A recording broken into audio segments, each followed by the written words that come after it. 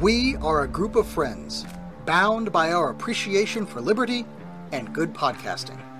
Free-minded thinkers from all walks of life, our values come together with one accord to discuss the common culture and news of the day, along with whatever random crap is going on in our lives. Welcome to the Union of the Unknowns.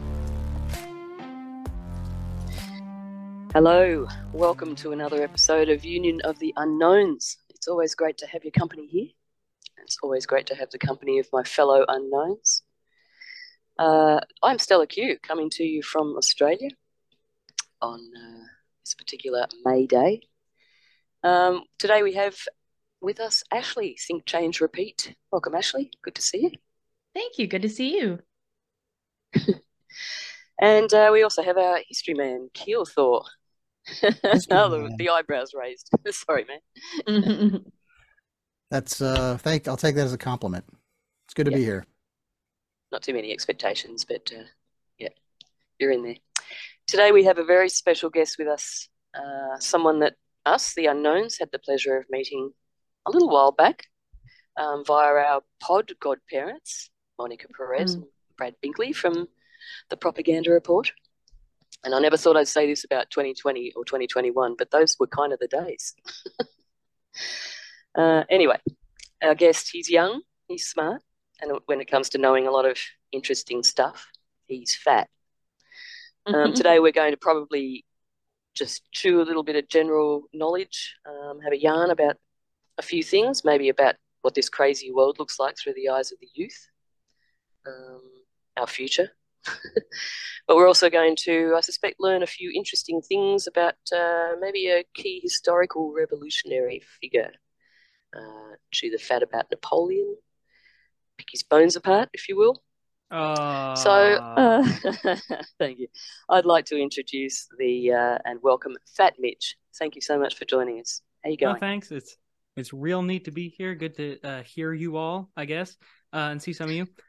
Yeah, I think that most of what I can offer from like a practical standpoint probably has to do with, how today's youth sees the world. But, I also indulge in that timeless art of history. So that's cool. If the modern day gets too depressing, there's always the past to look on. Well, we've always got to look at the past to see what's coming, don't we? That's true. Yeah. Well, first, before we sort of launch into anything like that, tell us a little bit about yourself and what you're doing these days and where you're kind of heading, as much as you would like to divulge. Yeah, I'm a student. I'm not going to say where I go, but I will say that my studies are directed towards the pursuit of eventually attaining a medical degree, despite the barriers that are most certainly, and after the recent events, put up in spades to stop people like me from getting a medical license. That just means that people like me need to try harder. Anyway, I'm no stranger to hard work, but for most of my life, it's been a lot of desk jockey action. But, I still find time to do stuff I find interesting instead of just the general slog work that whatever professor or maestro happens to assign me. But I don't let it get me down. I've been educated at a couple different places. I've been to a public school. I've been to a Catholic school. I've been to a really prissy private school, very like highbrow, but I don't know. We can get into it later. It's not exactly a paragon of free thought. Well, is any school? That's a good point. Maybe Hillsdale, I guess, but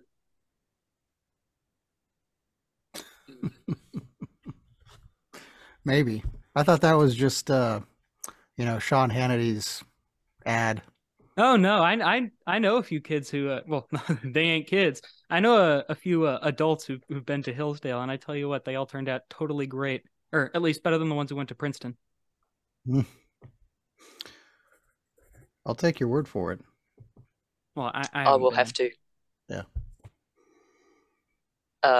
Yeah, I'm not I don't know what the uni scene really is with the different, what social temperatures sort of are you talking about? Yeah, I guess. I mean, out here, pretty much every single college and university any big one, anyone on the map is pretty left, pretty new age, pretty progressive. I'm pretty sure the only significant university in a that's in a county that isn't blue is Texas A&M, and that's just because it's essentially an Air Force training base. So yeah, the uni scene out here is pretty monotone. It's pretty accept the New World Order, and more than that, help us create it. And for you, and for the kids who go into the liberal arts and stuff like that, help us destroy the current paradigm and the past paradigm. And then you've got the STEM kids creating the new paradigm. So it's mostly just a grinding gear for the new machine. But, kids are still coming in, getting drunk, getting laid, having some awesome fun times in college, the land of where you can still be a kid, but also kind of be an adult. So that part hasn't changed, and I'm sure it's the same down there. Yeah. Yeah, nothing new under the sun there. The university scene over there is pretty different, I think. I mean, I can't say I've never been to university myself, but and I'm very out of touch, but I think it's pretty different. But I didn't realize it was that bad over there. I thought it was, there was some bad ones and some other good ones, sort of thing. Well, I mean, from what I'm getting from you, it sounds like it's predominantly. It's really on a scale of more to less militant. I mean, bad and good ones, it's mostly just, which ones does everybody care and everybody's going to persecute you, or which ones does nobody really care? And there's a bunch of different axes, and there's a bunch of different schools. Like, you can have really high-end schools in which, it's not extraordinarily political because all the kids are just such hyper nerds that they can't comprehend anything that doesn't have numbers in it. And then you've got like really crappy schools that are super political because that's all they've got, and then you've got all the schools in between. So don't get me wrong, there's quite a wide breadth and scope of it, or at least that's what the college counselors try to convince you. But, generally, uniformly, you don't get a lot of political diversity from the administrative level. Don't have a lot of colleges, don't have a lot of universities trying to fight the good fight. I suppose partly because the public schools get their funding from the government, and the other thing is that the private schools get their funding from people who want to see the new government rise. So it's Yes, it's very interesting too. I've done that a little bit a while back, looked into the funding of a number of universities, some of them here in Australia and some of them over there. And yeah, it's always the usual suspects. You can trace it back to the usual ones, pretty much. So. But a lot of the kids nowadays, I mean, at least the ones I've met, there's a lot who are totally brainwashed militant sycophants who will, dually persecute you for not believing what they want to believe, and also just march ahead with their own stuff regardless. So there are like a lot of true believers like that in the kids, and that's partly because of TikTok and the media and everything like that. These kids have phones at like 6 years old. I'll be sitting in a restaurant or something like that, and there'll just be a kid or kids or something like that at every table just with a phone. The parents are talking, everything like that, but every kid's got a phone. It's kind of the cop out of parenting. Anyway, it's the babysitter, it's the keep them quiet thing. My kid doesn't have a phone. She's not going to get one for a few years yet. She's 8. Yeah. My parents held out as long as they could, but once I transferred to that private school, it's like the QR codes at the restaurants. It's like, well, they don't even conceive of the possibility of you not having a phone. Mm-hmm. I know. It's you absolutely incredible. have to. And then obviously there's like, okay, well, I'll just get my kid a flip phone, and it's like, well, that's not really in vogue, and kids are gonna make fun of your kid for that. Might as and whatever. Parenting is just dodging a minefield nowadays. Like, well, I could give the kid a flip phone and then totally socially ostracize him, or give him the actual phone and lose him forever.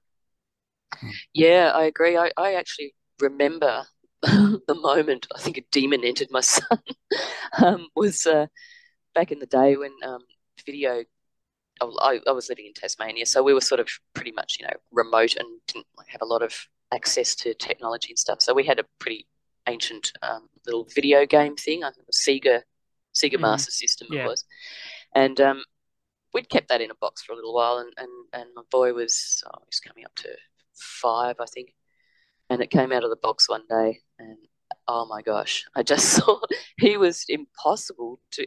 We had to literally peel him away from this thing from the moment he saw it, and then it became a real problem, like going over to friends' places and trying to get him to stop playing so we could go home. It was like, oh my gosh, it was a whole world of pain. Yep. So yeah, it does shape the youth.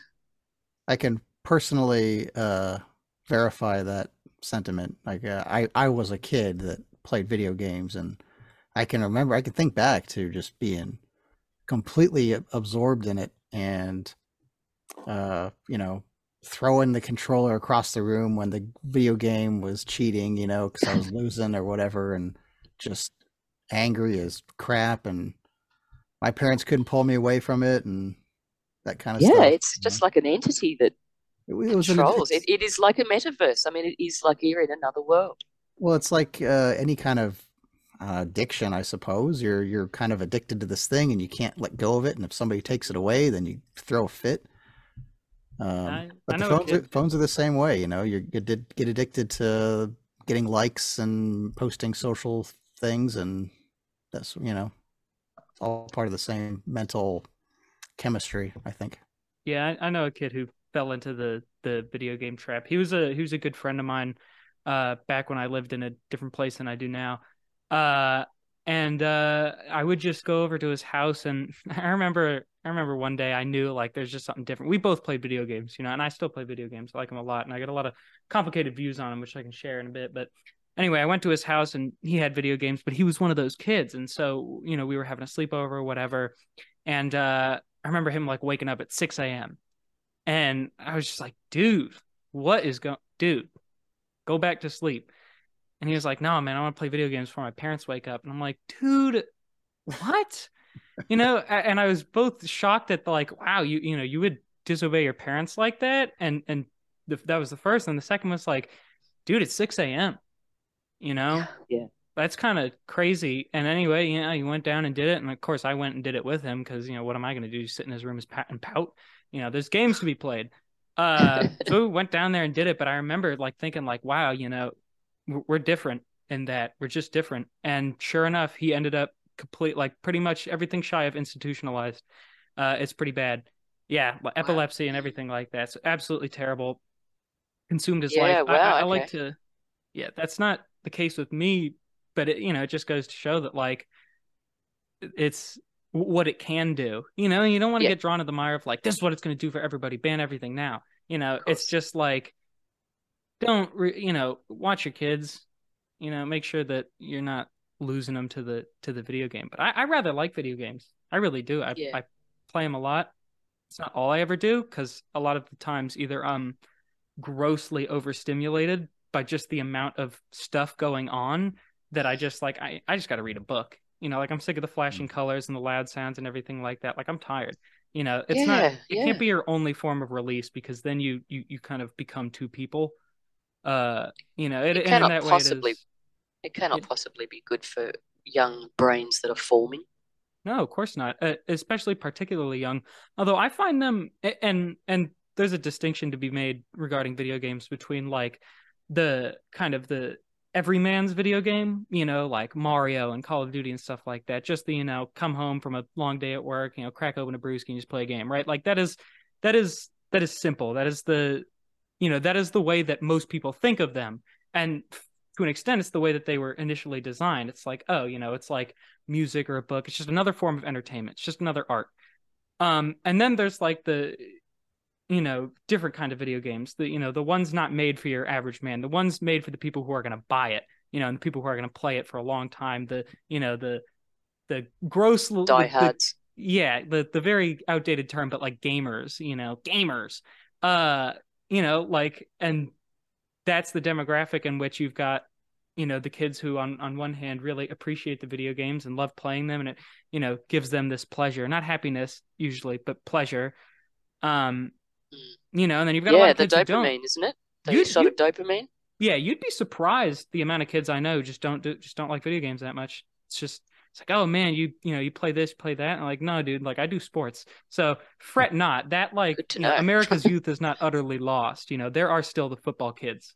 There's still jocks and nerds. Thank goodness. Unfortunately, that's good. That gives me hope.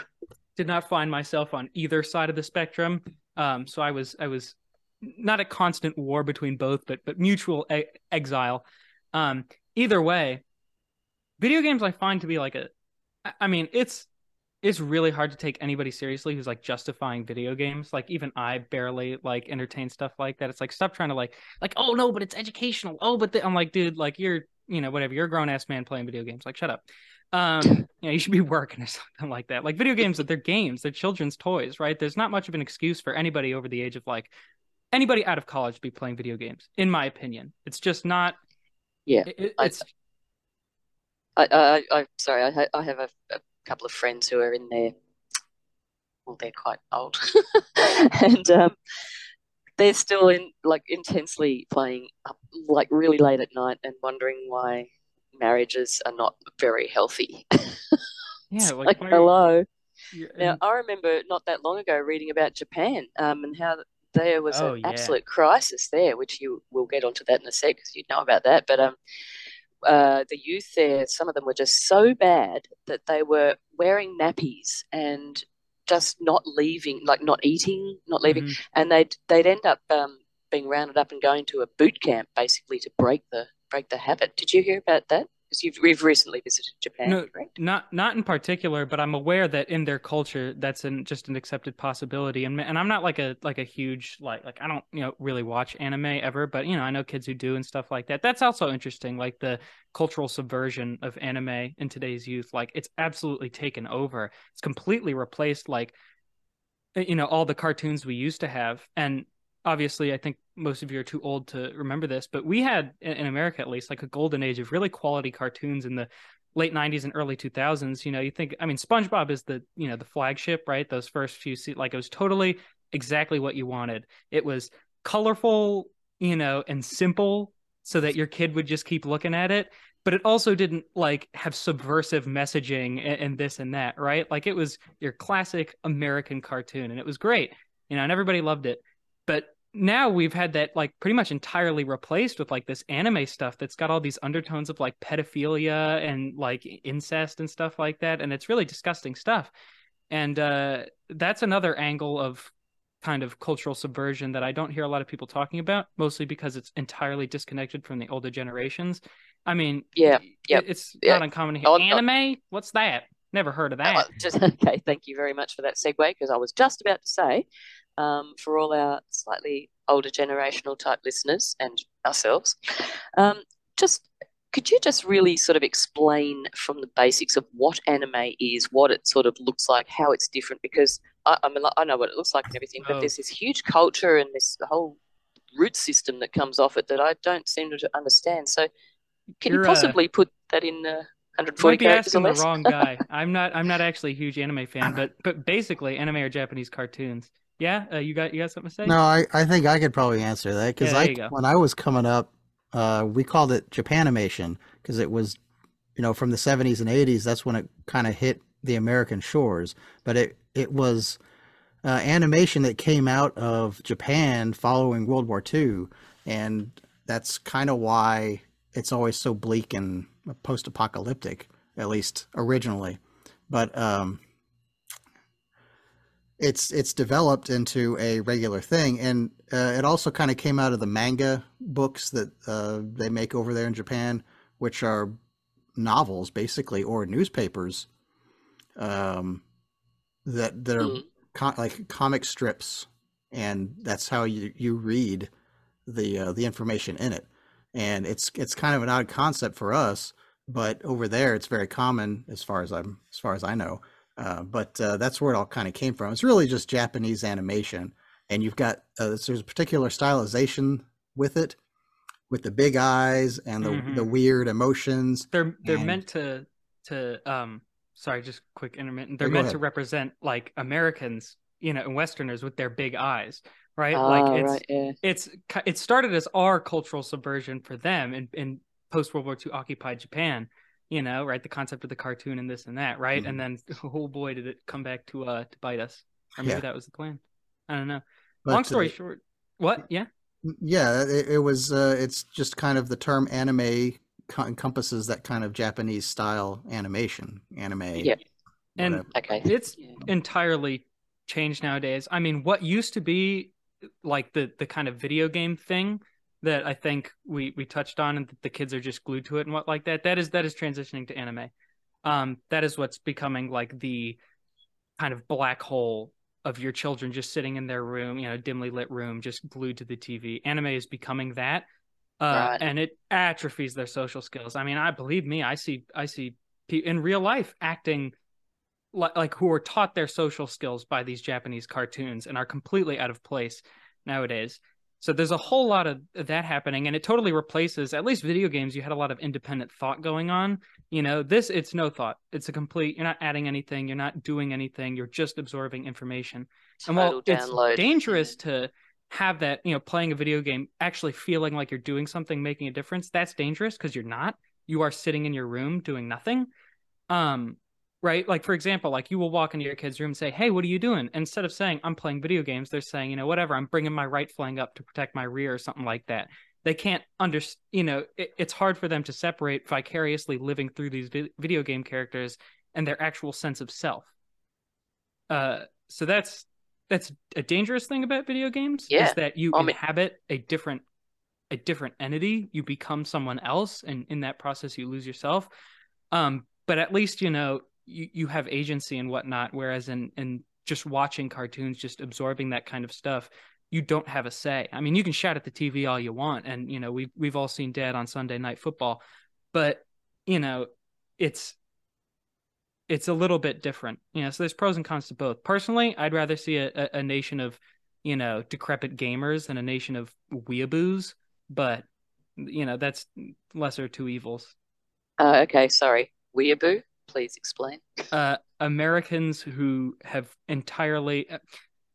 It's hard to explain, but essentially Americans largely, mostly American children who have pretty much thrown off their sense of identity and assimilated into Japanese culture. So, they'll like try and learn Japanese, always fails because they just do not have like the discipline to actually do anything because their brains have been rotted by this anime. But they'll dress like in really strange ways. A lot of them like pick up sword, like katanas and stuff like that. Like they literally try to become their anime characters. Yeah, and it's not even that they're studying Japanese culture. It's they're getting the kind of shit culture that makes its way over here and just adopting that and like trying to be that. And it's not even a real culture anywhere, but now that weeaboo. Yeah, it's just kind of shitty. I've heard it compared to like Japanese people trying to learn English through Family Guy, right? Yeah. And they all just sound like Peter Griffin and stuff. It's like, you're not learning English, do not do that. Anyway, yeah, anime and video games, will those be the death of America's youth? I don't know. That's very interesting because it's almost like it's like the modern warfare, I guess, without wanting to get too far up that end. But I mean, you got the opposite end of the scale, which is Pearl Harbor, of course, which was let's not even go there. But the narrative of Pearl Harbor. But don't get me wrong, video games are. Yeah, sorry. Yeah, just the way it's being shaped, it's sort of like it's the boil the frog slowly sort of thing. I'm sure that's not the intention of it, but it's the result of it. It looks like so. It's it's an interesting. Don't get me wrong, video games are great fun, and I absolutely love playing them. And, you can talk as much smack about it. I can talk as much smack about it as I want, but I'll bet your ass you find me on a Saturday with nothing to do. I'm sitting there, playing whatever my game. And, if you're good with it, and if you've been raised right, and if you can think for yourself, you can learn a thing or two from video games. Whether it's about, the kind of narrative that's currently being pushed on the youth, right? If you play a particularly popular game, like you think about like Call of Duty and stuff like that, it's pretty much just become like a Pentagon propaganda.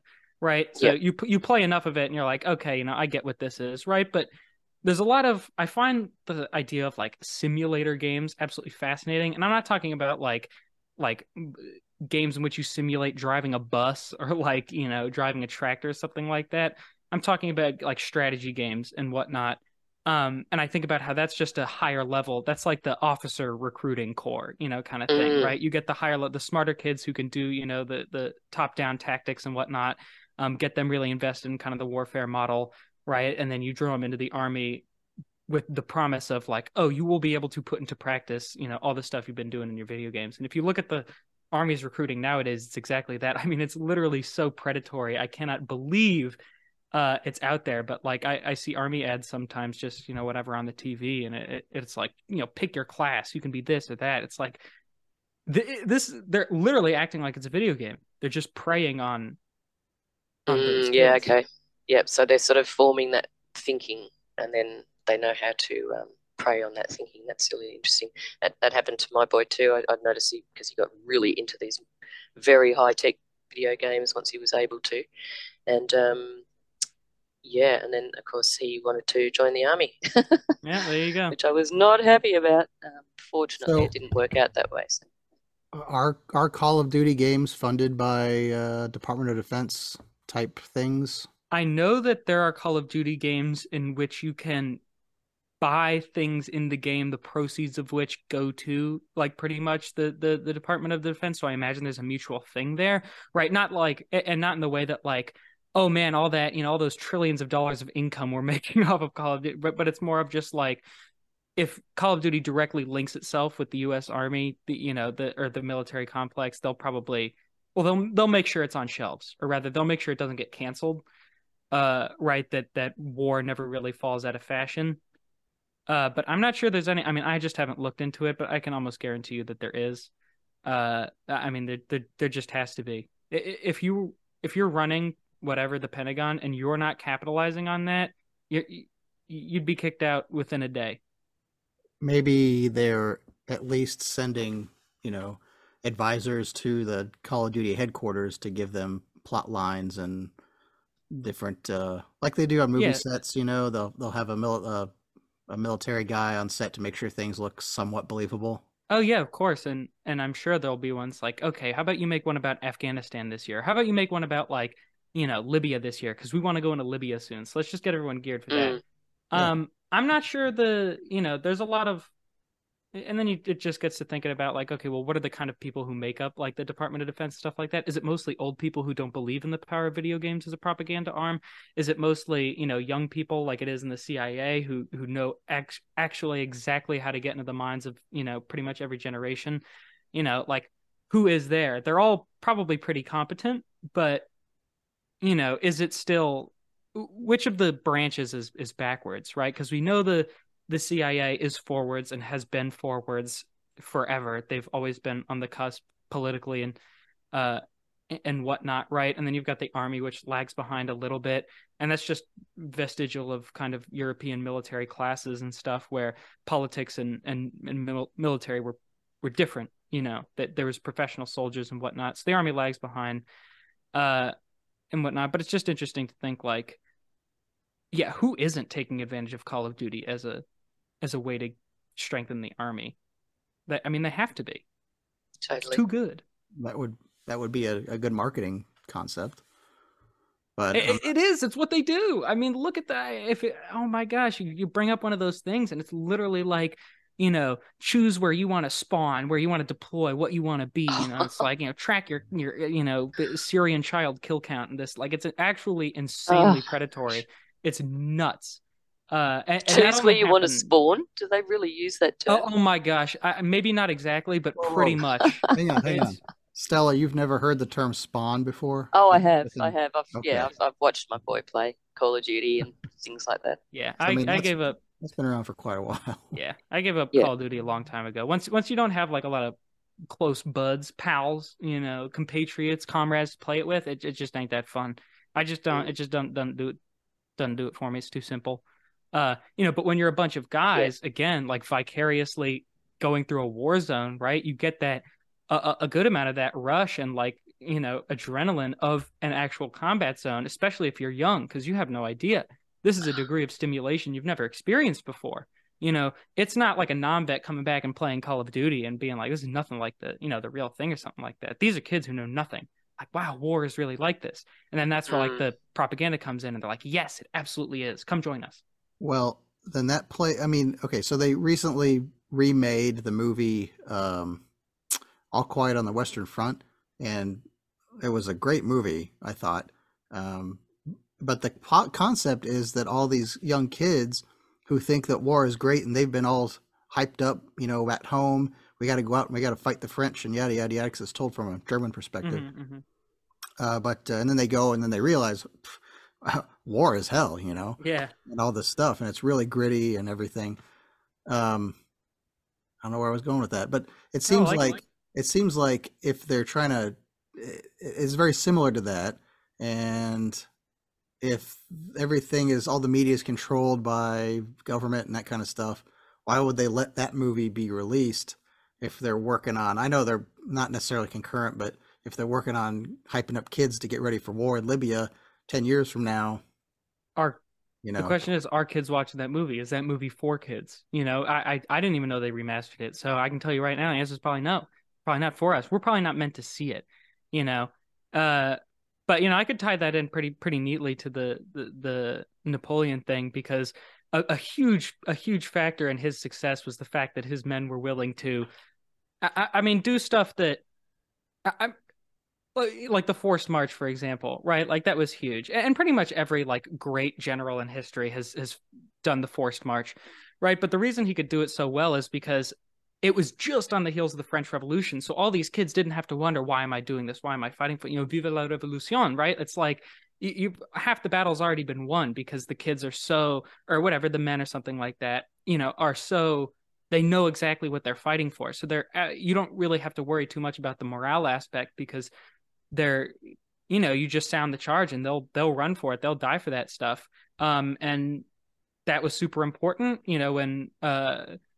when Napoleon faced the Austrians in North Italy in 1796 and whatnot. The Austrians might have been an older force. They might have been, more disciplined and whatnot, but they were too professional. It was too like, this is my job, yes, I'm serving my country, right? But when you're faced with this really youthful tide of like kids who are, young men who are willing to just rush headlong, there's not much you can do. Not to mention, this is coming off of the heels of a time when that stuff didn't exist, when every single army in existence was just like the Austrians, was just a professional, dignified, noble force, and now you've got, in a lot of ways, it parallels Vietnam, right? And World War II and World War I, really, where, World War I, you've got like mass conscriptions of pretty much children.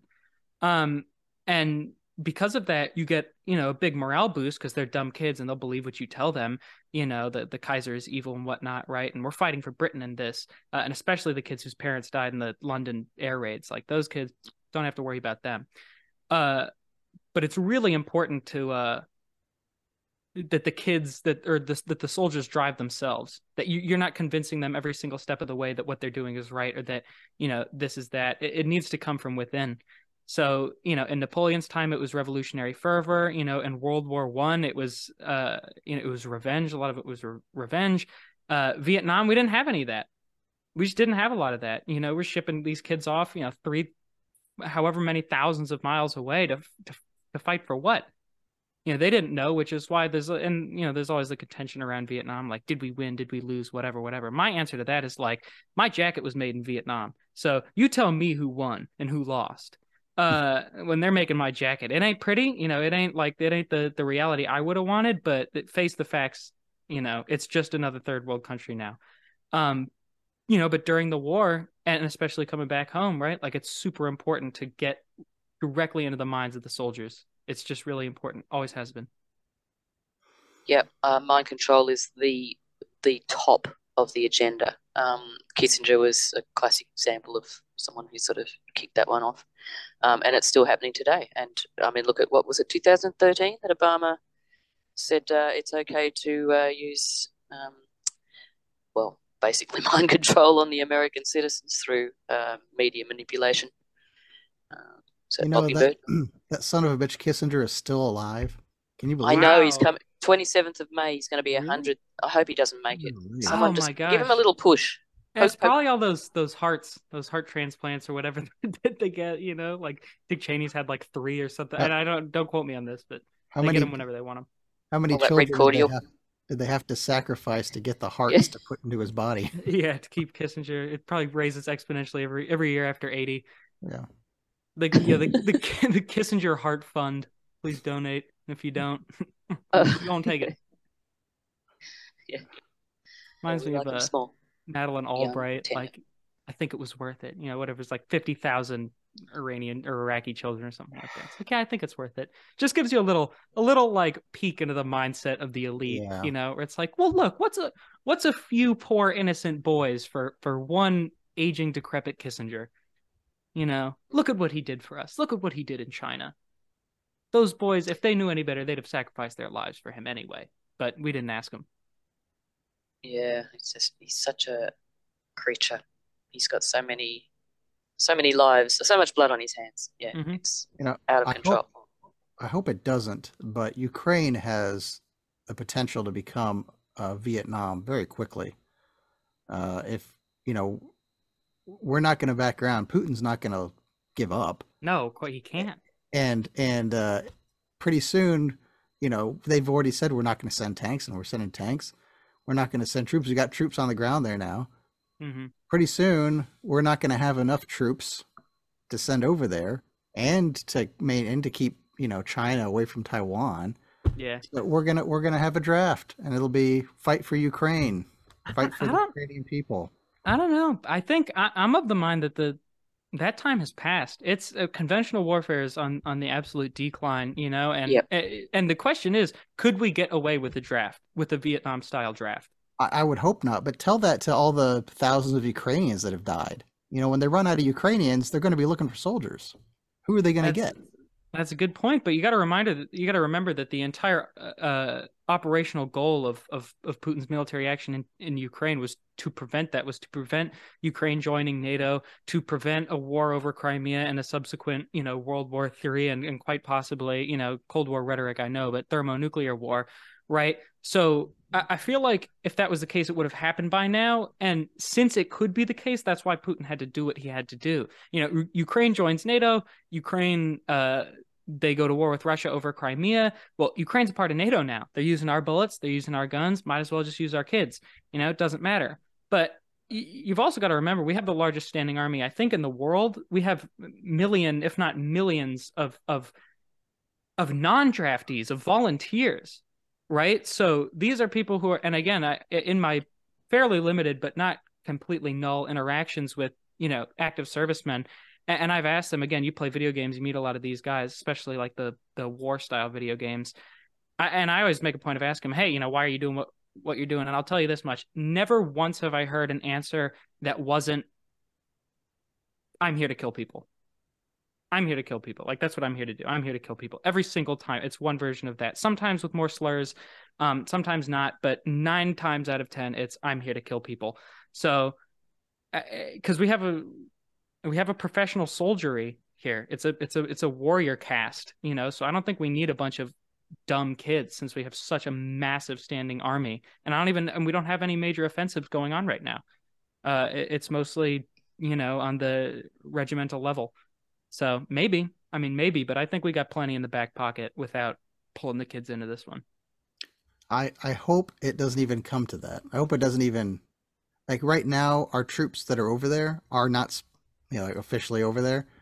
I hope it doesn't get past that, Mm-hmm. Obviously, I hope there's a ceasefire and Putin still has control of the Donbass, and that's just it. Look at Vietnam. We had military quote unquote advisors in there for years and years and years. So like, yeah, if you're just putting Vietnam and Ukraine side by side, I think we all know where this is going. But I think that times might have changed a little bit. The military industrial governmental complex, it isn't like it was in the 60s and the 70s. It's a bit different now. We might not have to resort to the same levels of desperation. But I'm interested to hear, Stella, what it's like in Australia, what the military culture is like down there. You might be asking the wrong person. I sort of tend to keep away from all that kind of thing. But, we've got our reserves. I guess they could be called up if needed. But I don't know what's going on with the ADF at the moment. After what we just went through with the COVID business, and then we had our floods here actually in the east coast of Australia, particularly in my sort of region, the Northern Rivers area of New South Wales. And really, it kind of would have been good to have them. They did come in, but they didn't really do what would have been of help. I mean, they took a bunch of rubbish away on some trucks and stuff, but honestly, there were some times at the beginning when they just first came in and the cleanup was sort of happening. I mean, the locals all pulled together. If it wasn't for the locals, the death toll would have been way higher, way higher. But it was locals in little tinnies, which it's like small boats with little motors, cruising around, getting people off their roofs, out of their houses, what have you. That's what saved the lives. And then, a few days later, the army sort of finally, probably, I don't know, it might have even been longer than a few days. The army sort of finally come in, but there was footage taken of them, of basically just sort of in. It's like, we really need you over here because there's a massive mess here. But then you'd find them in some little back street, just putting things on a trailer and lights around. It was all photo opportunities. They didn't really help out like you would expect them to. Is there a so I don't know what's going on culture in Australia like there is in the US? I mean, a lot of people don't know this. Australia fought in Vietnam with us. So that shows at least some willingness on part of the boys to do what we did and just ship out to some random place because we were told to. Do people still join the military nowadays? Is it pretty much dead? Well, I really don't know without having to look into it, but I do know with the police force at least, through the 2021 period, what have you. It was only a few months ago I read that they were trying to get in touch with anybody who'd ever applied to join the police force because they were very much down in numbers. I mean, that could be for a number of reasons. But they were very much down in numbers. They'd contacted something like 44,000 past applicants over the last 5 years because they were so desperate to get people in. So I can only assume that perhaps that might be also a reflection in the army, but that is pure speculation. So I'm sorry, I really can't help you there. No, that's fine. It's good. It's good. Better than nothing. I mean, and oftentimes the state of the police force reflects the state of the military. When military is big, usually police force is also big. And when the police force is big, military is big. Yeah, I don't know really exactly what happened with the police force. I did read that they were retrained somewhere around about the, 2016-ish, maybe something area, give or take a year, by the Israelis, by the Israeli army. There seemed to be a little bit of a change sort of around that time too. Like, uniforms looked a little bit different, just general attitude. The combative gear seemed to get thicker on their bodies, stuff like that. Yeah. But then we all saw the footage that came out during 2020, etc. I mean, a lot of those black-clad thugs, they weren't our boys. Not a chance. I think they might have been Soros's boys. Seemed to terrify the masses. But anyway, that's a little bit off the track. So you've just come back from Japan not long ago. Yeah, not too long. Is that right? Mm-hmm. Tell us a little bit about Japan. What's happening there these days? Well, it's like they say it is. I mean, the first couple of things I would say about Japan is that it's safe, it's clean, and it's quiet. And the second thing I would say is at the expense of everything else. It is nothing but safe, clean, and quiet. It's a great place to work, to get your bread, and not a fantastic place to really live it up. I mean, don't get me wrong. I am sure there are some places in Tokyo and most certainly in Kyoto and Osaka that really, you have the time of your life. But generally, it's a very mild place, very mild culture. And sometimes I think about like, oh, is that just a kind of post World War II? Like we just bullied them into that. So that's one thing, is that it's clean, safe, and quiet, but unfortunately not particularly interesting. And that's more exemplified in Tokyo than anywhere else. Tokyo is absolutely super safe, super clean, super quiet, super boring. Kyoto and Osaka are pretty cool. They're much more interesting, much cooler, much less of all of those things, but more interesting. Not to say it's a shithole in any way. It's still miles cleaner than any city in our fair country. But there's a lot more tourists there. Another interesting thing I observed, or rather that was observed and pointed out to me, was the really low sexual dimorphism among the Japanese population, and just the total ethnic homogeneity of the entire country. Pretty much everybody is Japanese, and the men and the women really, really are starting to blend together. And the person I was with was like, well, maybe that's because they have such a kind of male, or at least have had such a kind of male dominated society, that the strongest men can just pick whatever, or really any man can pick whatever woman he wants, and they all inevitably pick the most feminine women, which give them more feminine sons. And over the generations, right, you've got these guys picking the most like feminine, most attractive, softest women, having, and then that's half of their son, right? And that happens over generations and generations and generations, and eventually you lose a lot of the like sexual dimorphism that we see here in America, where it's at least even from the very outset, there's just a lot less of that, and really just in the West, it's a very like uniquely Japanese thing. Even in China, it's not quite like that, but it's big in Japan, and it can be hard, especially with all the masks and stuff like that. Everyone, not too many people. I mean, look, pretty much everybody, but there were plenty of people not doing it, and plenty of Japanese people not doing it, and nobody gives you the stink eye for not doing it or anything like that. Doesn't mean they're not thinking it, but I had absolutely no problem. But the sexual dimorphism I thought was really interesting. Like you can see the generational physiological impacts of their culture as compared to ours. That's very interesting. I wonder do you think diet has anything to do with that? Because they consume a lot of soy, don't they? Yeah, that could absolutely be true. Another thing I noticed was like that a lot of them. What? Are you suggesting that all Japanese people look the same? No, I'm suggesting that the men and women look more similar than ours. The facial recognition is pretty bloody good. That's a good point. Especially with masks on.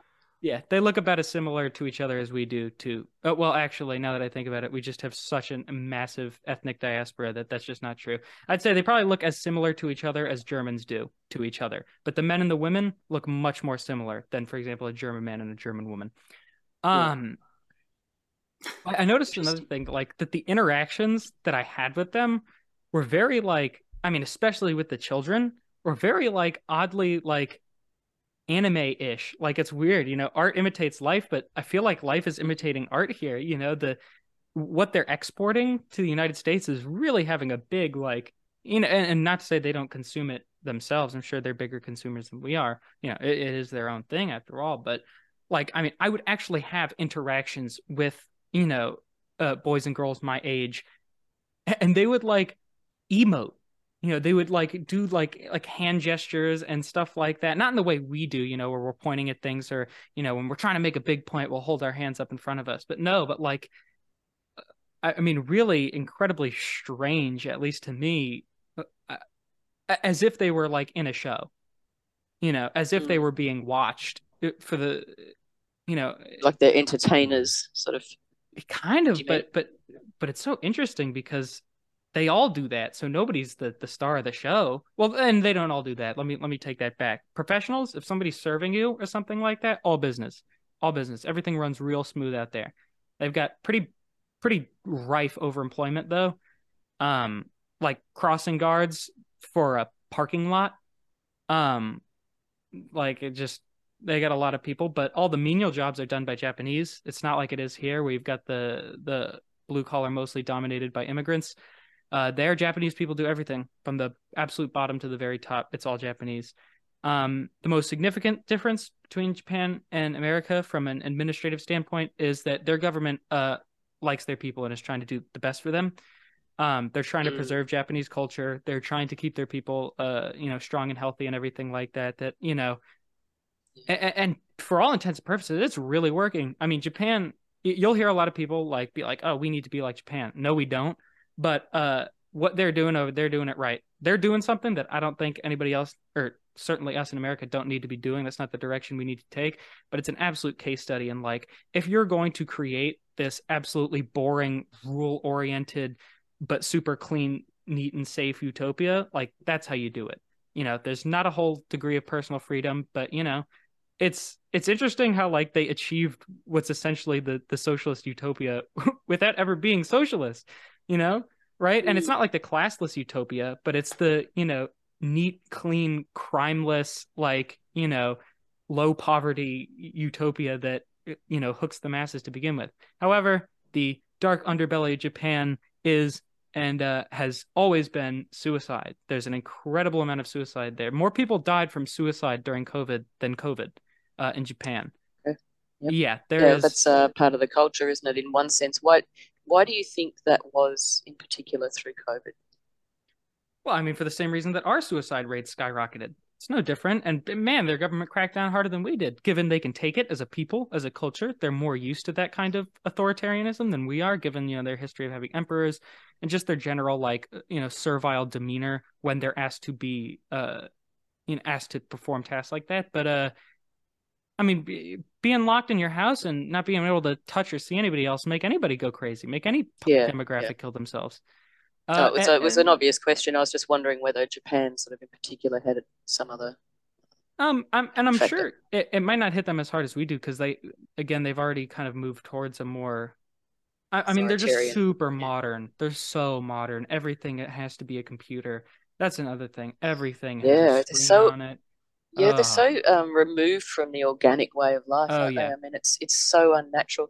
I have to ask, did you visit Hiroshima or Nagasaki at all? No, but I hear they're doing well. Yeah, they're encouraging tourism. I was just wondering whether you guys went there and whether. No, and I'm sure it's I mean, it's been a long time and we're allies, but I'm sure it's not, they're not absolutely, thrilled to see a couple, couple gaijin strolling down the streets of Hiroshima and Nagasaki. I know I wouldn't be. But then again, they might have had that beaten out of them by their government. For their own good, of course. But, Oh, yeah. Well, I mean, from what I gather, they're encouraging tourism. Yeah, but I don't think there's any reason to go there. I just don't. They ain't got nothing. Right? Tokyo is where you go. And if you're, actually want to have fun, you go to Kyoto or Osaka. Right? Like, I mean, you can go, like, up to, like, Sapporo. I mean, there's just really nowhere else. It's those three. That is. But I did notice, like, on the geography of Japan is interesting. Pretty much the entirety of the central island is mountainous, so most of the settlement happens on the coast. And I'll tell you, I took the Shinkansen bullet train from Tokyo to Osaka, and I actually never, not even for a moment, didn't see a pretty significant settlement. Like, it was houses pretty much the entire way there. Obviously, I mean, it never got anything beyond ex-urban, I guess is how I'd put it. Like, if you've ever been to, like, middle America, where it's not quite rural, but it's not quite suburban, where there's, like, a good amount of distance between the two houses. Generally, like, you think about New England, upstate New York is a lot like that.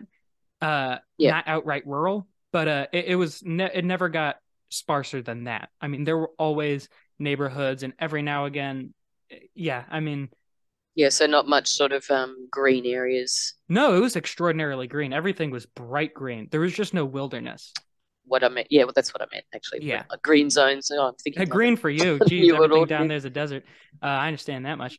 But like, metaphorically green. That absolutely none. Everything everywhere somebody is there. Okay. So do they have like national parks and sort of areas that are and they even have some inside Tokyo, really grand spaces of a lot of trees and everything like that, a lot of temples and whatnot. So that's there. That's absolutely there. They haven't forgotten about Japanese gardens. Yeah. Mm-hmm. Amazing. Yeah. What about the history of Japan? Because they weren't even allowed to have armies and everything there for a few decades. Is that correct? Do you know much about the history of Japan? Not an extraordinary amount. I mostly know more about contemporary China than I do about Japan, but Japan's had a super hardcore history from the very get-go. I mean, and what happened to what happened to them happened to China. As soon as you let the gaijin in, it's over, right? Can't do that. Cannot do that. Do not let the Guaylo in. Otherwise, it's completely over. Sure enough, happened to Japan. Sure enough, happened to China.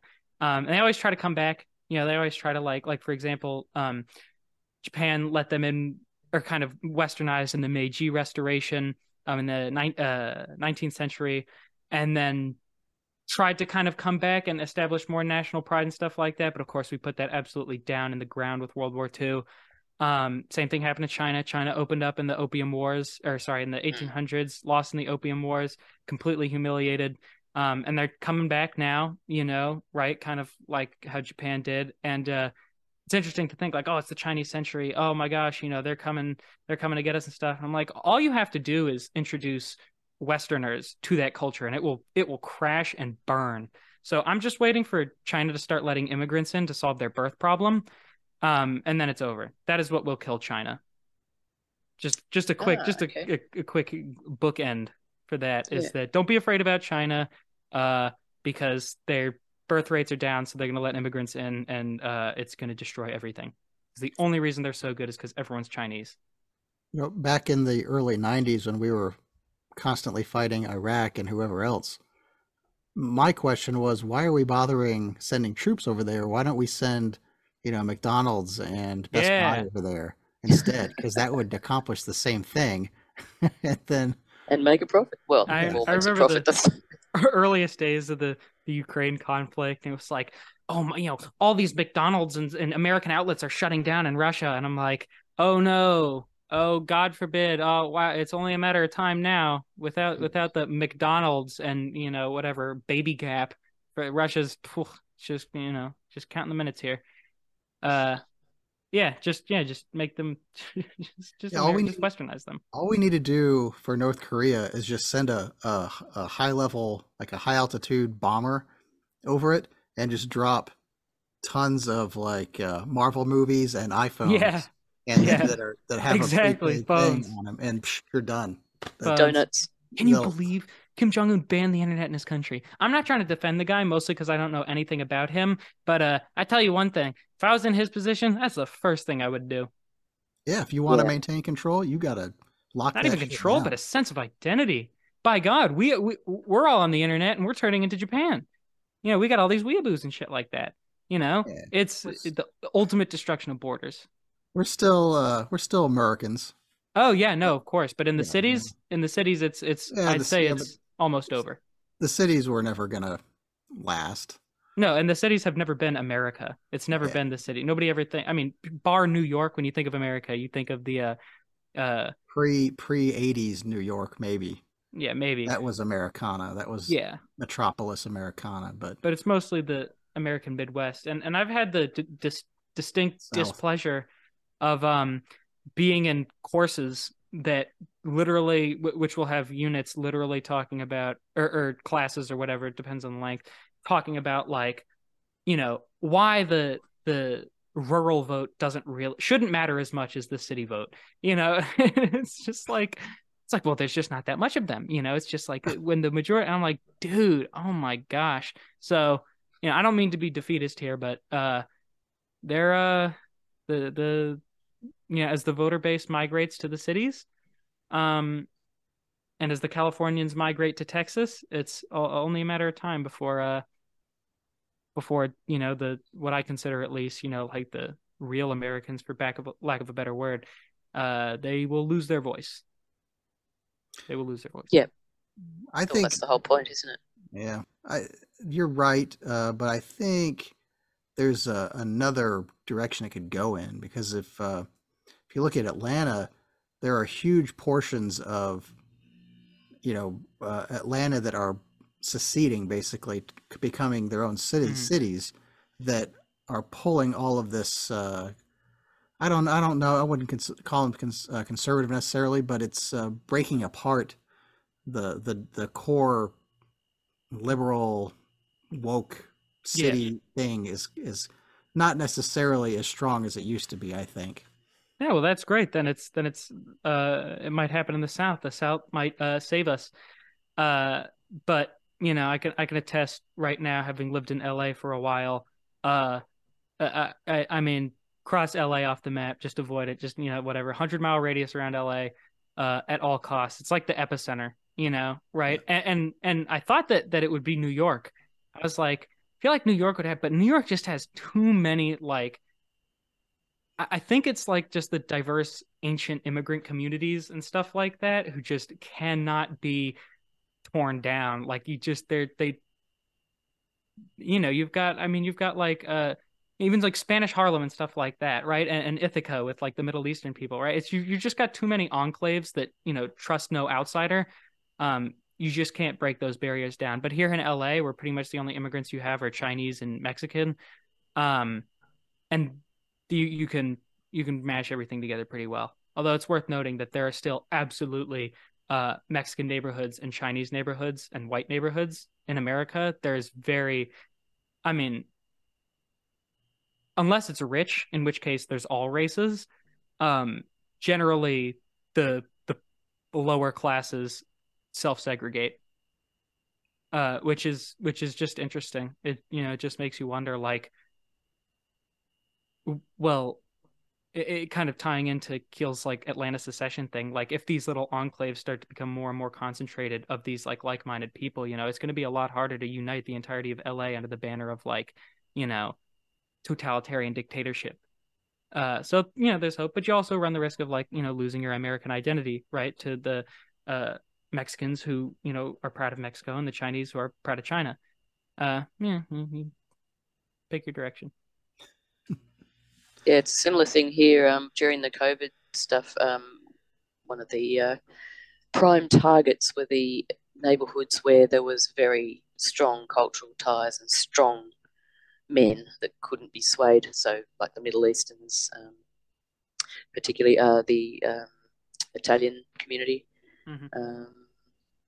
Maltese, I think. I mean, not just off the top of my head, but yeah, they were very much under fire because they were trying to break down those ties, those strengths, community strengths. I don't think they achieved it very well. I don't really know what the outcome was, but it was a test. We all know it was a test. So what the results of that were, I don't know. Yeah. Well, fam, has anybody got anything else that they'd like to say? Sorry, Keels. I was just going to interject and say, diversity, there is strength in diversity, but only when it's natural, when it's organic. When it's forced diversity, it is an absolute weakness. And I think we have too much of that forced integration that happens everywhere. And, if you want to keep your neighborhood, unicultural,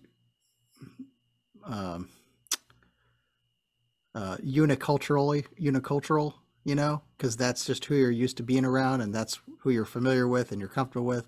I think that's a great thing. I don't think you should bus kids across the state to go into schools. I know that kind of doesn't really happen anymore, but it's just it's a bad thing, in my opinion. Yeah, well, I mean, it all these displaced people, their culture is all fractured and broken, and then there's the communities they're coming into.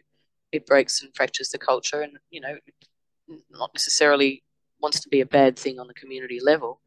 People want to be tolerant, etc. But excuse me, it's just it's just segregation. It's just a natural thing, isn't it? Just people just cannot integrate. I mean, unless we all sort of speak the same language or what have you. There's those obvious barriers, and just the cultural barriers.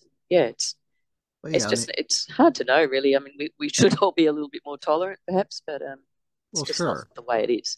Yeah, tolerance is the American way, and I think when you want to bring in different ideas and different cultures sometimes, because that helps kind of break things up. You think out of the box and all those kind of corporate phrases, and increase the menu. That helps. It brings new ideas into a system that may be about to get bypassed by those new ideas. And anyway, I don't know where that's neither here nor there. That's all just part of what's going on at the moment. All right. I guess, we didn't really get around to Napoleon, but we can do that another time, perhaps. It was surely, and if it didn't come up, it didn't come up. It just wasn't as important as all the other stuff. And maybe that'll be a full length chewing the fat. Who knows? Yep. I think that sounds pretty good. But we really appreciate you coming along. It's been fantastic talking to you, Mitch. It's been really good to get a youthful take on the world. What's happening? And my take isn't the only take. It's just it's kind of the freedom-loving LA child's perspective. So don't take it from me. Well, like last time that I heard you speak, I did find I had more hope at the end of the show, and that is the same case today. So thank you. Oh wow, that's all you then. Oh, it's great. Well, it's just good to know there's there's some young people that are going to lead out. You're our future, man. That gives me hope. I've heard that. All right. Well, thanks, Van, for being here. Thank you to everybody for for joining us today. Hope you've found it fascinating in one way or another. And we look forward to having another chat sometime with Fat Mitch. All the best to you for your future and your studies. Appreciate it. All right. Yeah, I'm sure you'll kill it. Appreciate it. You'll kill it as a doctor. I hope not, actually. I hope I save it. Anyway, thanks for having me on. And yeah, I'll see you guys next time. And is there anywhere that you do you have any sort of places that you want to promote, like any websites or anything like that? Nope. Okay. For all intents and purposes, I do not exist. Good on you. That's a good strategy to have. Yes. All right. Well, thank you very much. And guess we're out. Oh, thanks, care, Mitch. Everyone. Thank you for tuning in for another episode of Union of the Unknowns. You can find new episodes every week on all your favorite podcasting networks.